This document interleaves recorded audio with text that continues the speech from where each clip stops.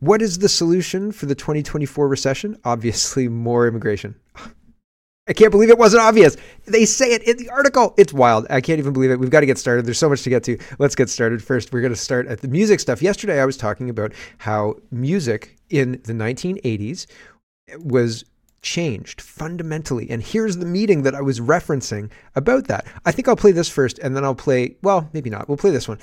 Well, this is Mike Benz, and he's pretty good. He puts out a lot of different content on a lot of different things, and he's a good content creator from what I've seen. He's interviewed by a lot of people. I don't know why he's popular. I don't know what he does. I'm sure he's very well known, but I've never heard of him before. Like I've seen his stuff before, but I haven't heard, have you heard of Mike Benz? No, I've never heard of that guy.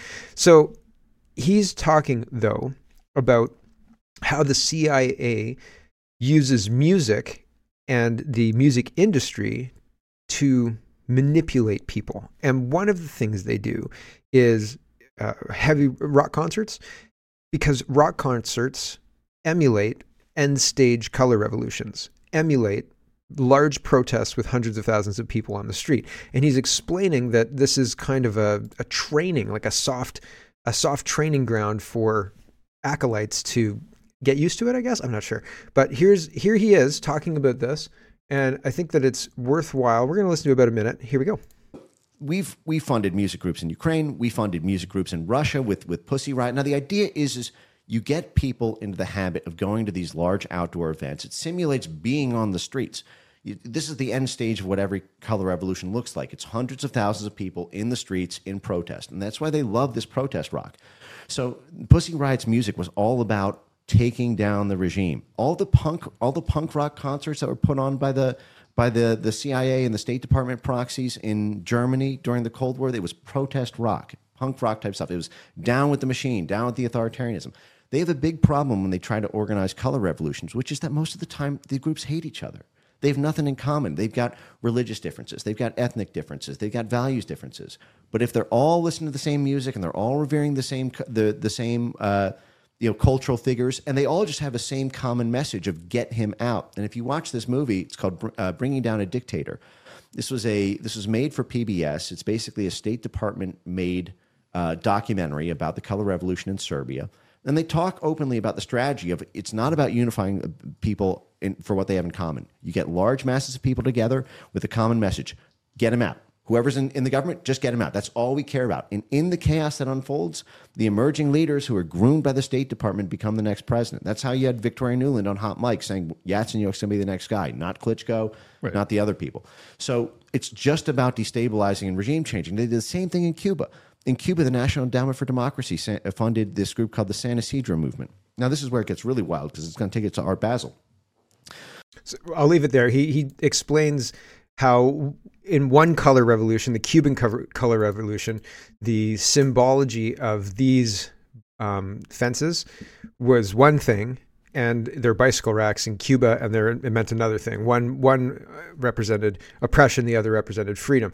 And he was saying they're almost playing with it, like they can make it do anything, and it's wild. It is. It's really incredible how you can sway people. You get a simple message, simple message. It's really important that it be simple because people are not like, if you're flirting with somebody, right?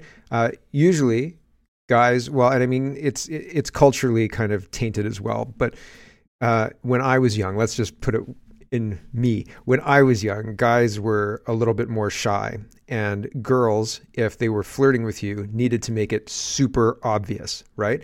And so in messaging a crowd, it's like you have to be a girl flirting with a guy, and like you want a result soon. Like you don't want a result in 3 weeks, you want a result tonight, right? So you've got to be obvious, otherwise the guy's not going to get it. And it's the same thing with messaging for crowds. So it's super, super simple and really in your face, right?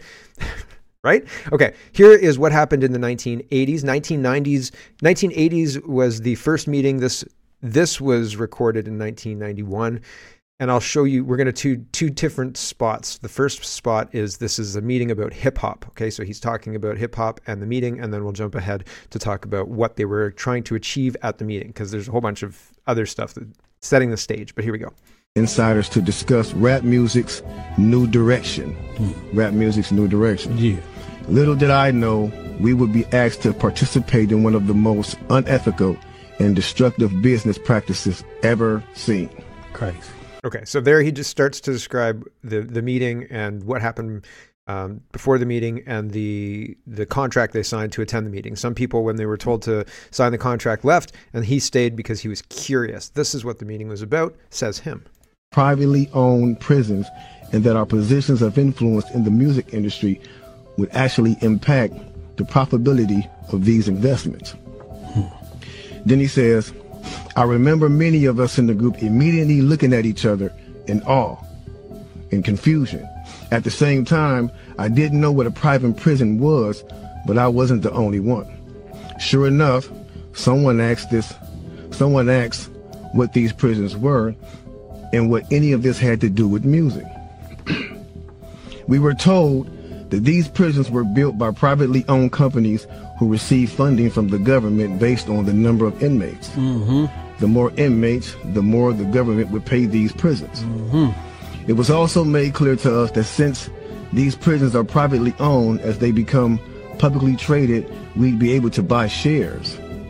Most of us were taken back by this. Again, a couple of people asked what this had to do with us. At this point, my industry colleague who had first opened the meeting took the floor again and answered our questions. He told us that since our employees had become solid investors in this prison business, it was now in their interest to make sure that these prisons remain filled. Our job would be to help make this happen by making music which promote criminal behavior, rap being the music of choice. He assured us that this would... Why rap? Why rap? Why do you think they chose rap?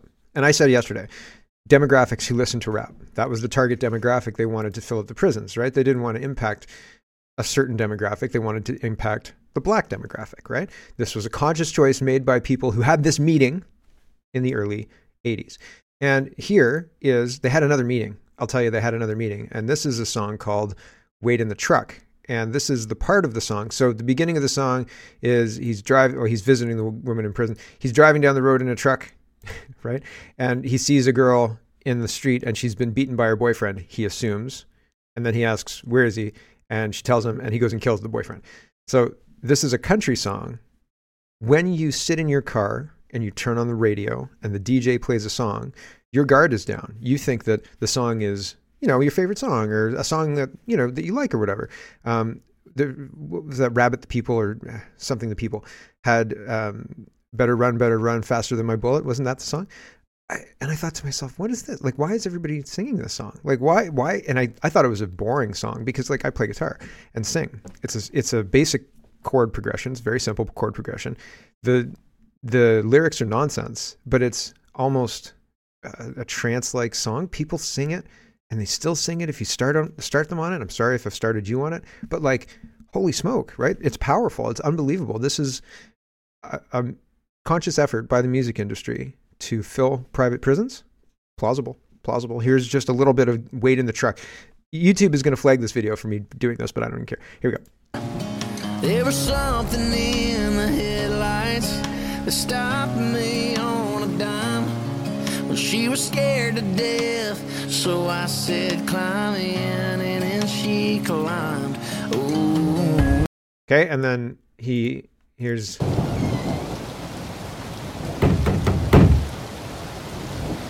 the part where he goes and kills the guy. But I won't show that part. Well, I knocked and no one came, so I kicked in his double-wide door. I let the hammer drop before he got to that 12. He was right. Okay. So there you go.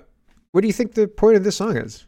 Like, if you pick up a girl on the highway, go kill her boyfriend because she's sad. Like, and not to say go drop her off back home and none of your business or anything like that. I watched The Incredible Hulk. I watched Highway to Heaven. I watched every Star Trek ever made, right? Like, if there's a problem, you try and solve it as best you can, but like, probably you don't kill the guy's or the girl's boyfriend, right? Maybe you take her to the police station and then you drop her off at the police station. Say, maybe you should write a report. Do you have family in the area that I could drop you off at? Maybe I will drop you off at your double-wide trailer with the boyfriend who just beat you up.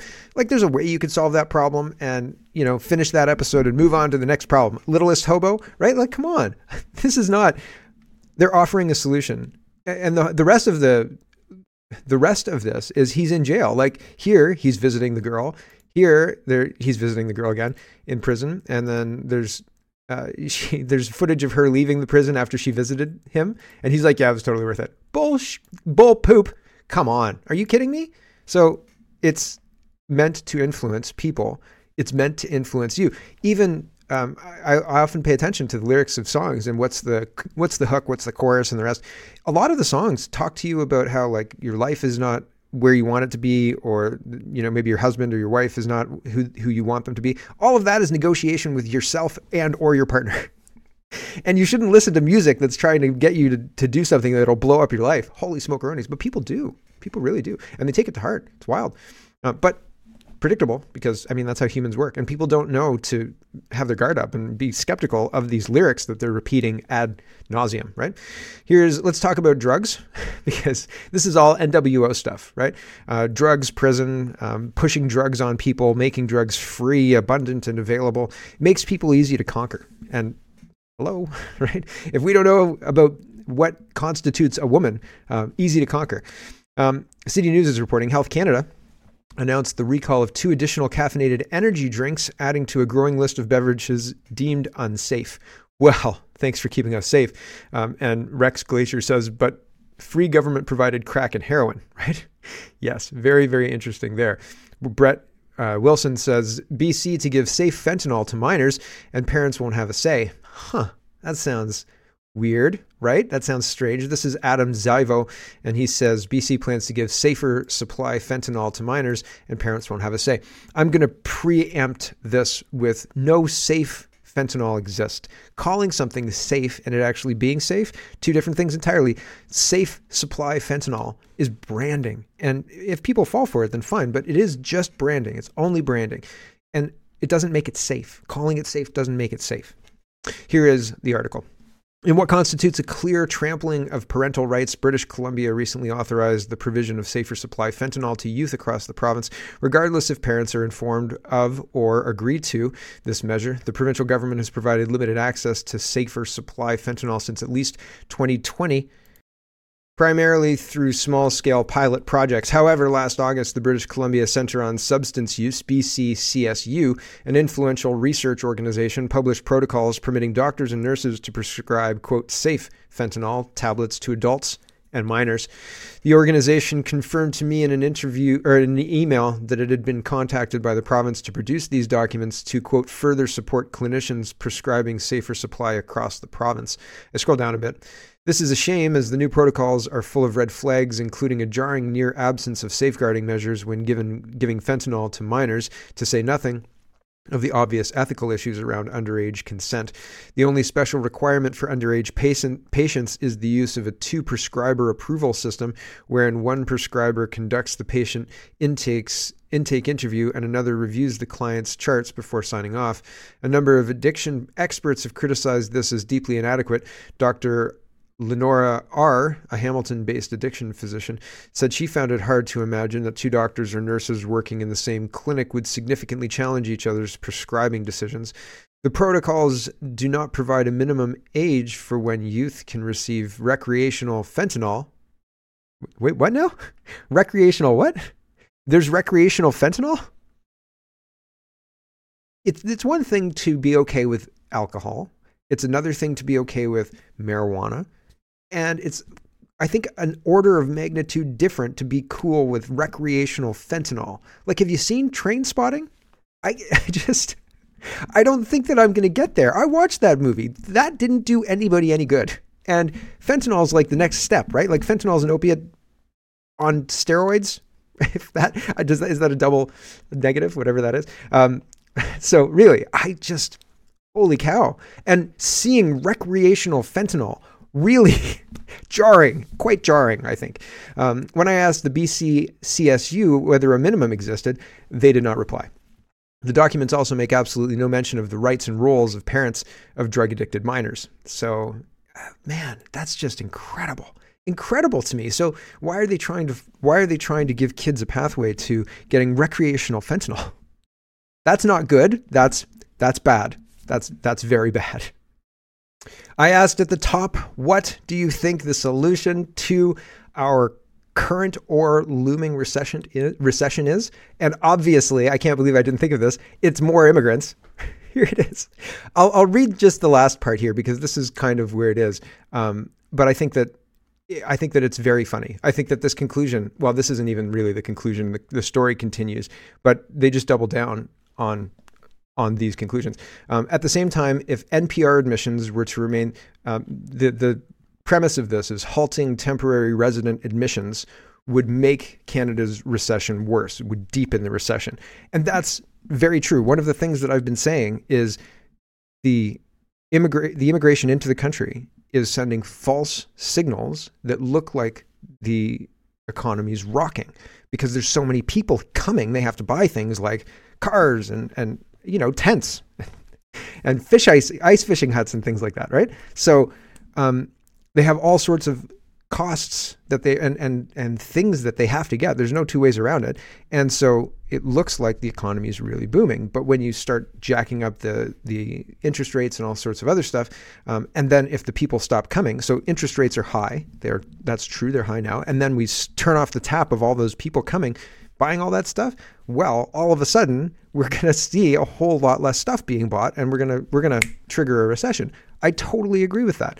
But I just think it's funny how they're twisting this into the solution is more people, and this is how they do it. At the same time, if NPR admissions, so that's what they're talking about, the number of admissions coming in, were to remain elevated and above the baseline projections, so if we keep it high and above what we were expecting, GDP growth would accelerate and would lead to a milder economic slowdown than currently anticipated, possibly avoiding a recession altogether, Bartlett wrote. However, it would also present a challenge for the Bank of Canada and its goal of bringing inflation back to its 2% target. It would set inflation on fire again, right? And well, I wouldn't say that we've fixed that problem, but do you think that really we're not in a recession now? Like they're saying that we're going to avoid this looming recession, but I've highlighted a lot of this. It's just kind of making the case that there's a recession coming and so on and so forth. But here's Holly Doan to say, I think the recession is here. Government report says the rising cost of food will be reflected in Canada's poverty rates this spring. Food security and the Employment and Social DEVIC info about the programs. Anyway, this Government of Canada account is talking about food insecurity in Canada, and that's increasing because the rising cost of food is making it difficult for people to meet those basic needs, and that's very problematic. Isn't that an indicator of a recession? No? Yes? Here's Ashley St. Clair, and there's a lot of talk in the United States about movement of people who have boarding passes that say no name given. So they're allowed to get on the plane, fly all across the country, no name given. And Ashley St. Clair is responding to this. I think she is. No, she's not Lives of TikTok. There's another one who's Lives of TikTok, Shira or something like that. I recognize it to see it. I can't bring it up off the top of my head. But Libs of TikTok says, I received this from a source in the O'Hare Airport in Chicago. Parts of the airport were sectioned off to house illegals. There were too many illegals, and now they have overflowed to the terminal area. My source says they were mainly Hispanic men, and he was asked not to record. Why are they trying to hide this? This is everywhere, by the way. Like Tim Cast was talking about this with Vivek Ramaswamy. I've got that at the end as well. But this is everywhere. It's happening everywhere. And it's bad. It is meant to destabilize. It's happening in Canada in a different way, and they're as brazen about it, because this is brazen. Here we go.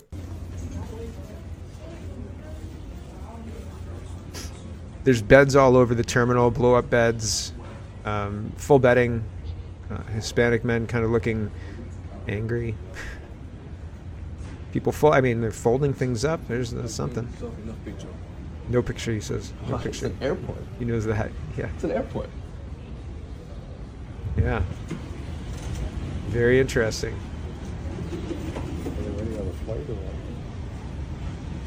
So they are moving these people around the United States, and people are noticing. And Ashley St. Clair says it's not just Chicago. They were using hangars in JFK and Teterboro as well. This is nationwide. So they're flooding countries, more than one, with people who are waiting on some kind of order 66. I don't know. Mike is responding to Andrew Lawton. Let's talk about grab bag of governance. This is just kind of governance things that I've noticed. Andrew Lawton was tweeting on January 9th. Today's the 11th. He says the Conservative Party of Canada is fundraising off David Menzies' arrest by the RCMP. And Mike says the same CPC that had the Menzoid removed from their function in 2019 is now using David to fundraise. That's pretty brazen. Maxime Bernier is remembering this too. He says Poilievre's current House leader, Andrew Scheer, the fake conservative who was installed as leader of the party by the milk cartel, also got the Menzoid arrested at a campaign stop in 2019. I remember talking about that. Poilievre defending Rebel News today, pretending to care about freedom of the press and exploiting this story is the height of hypocrisy when you know that that two of his main collaborators also got Menzies arrested because he wanted to ask them questions. So yeah, they're exploiting this as a story that has gone viral, and the conservatives are using that to elevate their own status. And I mean, you've got to use when an opportunity presents itself, sure, use it. But yeah, the history of it is very sketchy, very, very sketchy. Here's the National Post. They're talking about our military, our laughable military, which is sad. It's a sad thing to say because Canada, we used to have a very proud tradition in our military. National Post says the last edition, which was published online of the RCAF, what's it called? The Canadian Military Journal. The last edition posted online contains little to no mention of strategy, geopolitics, or the avalanche of contemporary problems facing Canadian armed forces. There's not a single reference to the recruiting crisis, which has left vacancies up to 40% in some departments. No mention of the plummeting maintenance standards that recently prompted the commander of the Royal Canadian Navy to declare that his fleet was in a storm with no end in sight. No discussion of why Canada is slashing its military budget, even as its peer countries do the exact opposite. Instead, in a signal of just how far the Canadian Armed Forces has embraced far-left anti-racist ideology, the entire issue is devoted to how the Canadian military is a racist, patriarchal den of colonialist oppression that needs to be torn down and remade from scratch. Really, honestly, for real. One of the titles of the articles is "I'm Not Your Typical White Soldier, Interrogating Whiteness and Power in the Canadian Armed Forces." And that's not even the worst of it. Here's the Canadian Military Journal. This is the PDF, and it's not even on HTTPS, guys. Come on. But the articles, editorial, Transforming Military Cultures, research articles, getting to the root of the problem, understanding and changing Canadian military culture. I'm Not Your Typical White Soldier. That's the one I already read. Supporting military families, championing or reinforcing the patriarchy. Can we continue to support military families? Doesn't that support the patriarchy? Understanding and addressing opposition to transforming military cultures. 2 articles about transforming military culture. 1 article about understanding opposition to it. Moving from technical and humanist to critical learning. Trauma and military cultures, transformation through community. Anticipating future culture struggles over contested military identities. Gender identity, professional identity, and military culture. Challenges in the implementation of gender policies in the Argentinian Armed Forces. Yeah, no, that's really interesting. Book review essay in the military. What is this? Power and culture change in the military. Research perspectives, women's deployment, experience safety barriers and CAF culture change.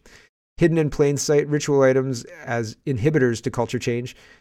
Feminism and the military, misconceptions and possibilities. I worked with military guys in the early 2000s, and they were great guys. They were really, really nice guys. Guys who were deployed and usually reserve forces. They worked also where I worked, but they worked reserve. It was just like, a deployment a year, maybe type deal. It wasn't, and like a small one over summertime type deal. Anyway, one of the things I always stuck with me because I can't remember what we were talking about, early PT or something like that. And somebody made a joke about you don't want to get the women up early. And another guy said, there's only 2 types of women in the military. I don't want to finish the joke. There are 2 types of women. There are ambitious women and then not so ambitious. Ambitious in a different way, trying to find a husband. Husband is not the right word. Trying to scratch an itch. scratch an itch. Two types of women, very ambitious and you don't want to be around them. And the women who are trying to scratch an itch, you don't usually want to be around them. But occasionally you do want to be around them, depending on how much you've had to drink, according to my friend. Anyway, it was very interesting. I don't know if that's correct or not. I think that it's probably correct. But are those the misconceptions and possibilities? Feminism in the military? Because the whole feminism is kind of predicated on that whole slut walk, slut shaming, that's okay to do, blah, blah, blah, blah, blah. New age feminism. They're not finding husbands. They're scratching an itch, for lack of a better word. But that's supposed to be okay to do. And I mean, you know, whatever. It is what it is. But I mean, in the early 2000s, there was a distinction between the girl you brought home to mom and somebody who's trying to scratch an itch in the military. I don't know. Maybe I'm being clumsy about that, but I think that there's something to that. Professional perspectives to finish this. What we mean by culture, we have to define this at the end of the whole freaking magazine. Reflections from the chief, professional conduct and culture, and youth perspectives on the military culture change. Yeah, well, it's crap. And the military is kind of crap. And I mean, the veterans, the current service members in CFB Trenton don't like it either. Sent to us from CFB Trenton, says Veterans for Freedom. This is a picture of a men's washroom. Think maybe the troops are tired of being humiliated by the woke nonsense. So it looks like there's a dispenser, possibly for period products, because men don't need period products. Somebody ripped it off the wall. And so I think that Canadian troops, Canada Proud says, Canadian troops really don't like tampons being forced in men's washrooms by the Trudeau government. So, I mean, that's a lot of holes for a tampon dispenser. Who knows? Who knows if that was actually a tampon dispenser, but it seems plausible to me. CTV News is... Hello, everyone. Thanks very much for watching. This is just a short version of a longer show. If you'd like to get the whole show, you can go over to CanadaPoly.com and sign up for a subscription. Just look in the drop-down tab for Shop and Donate and look for subscriptions, and you'll get immediate access to the full show. Love to see you. Thanks for watching, everybody. Have a wonderful, wonderful day.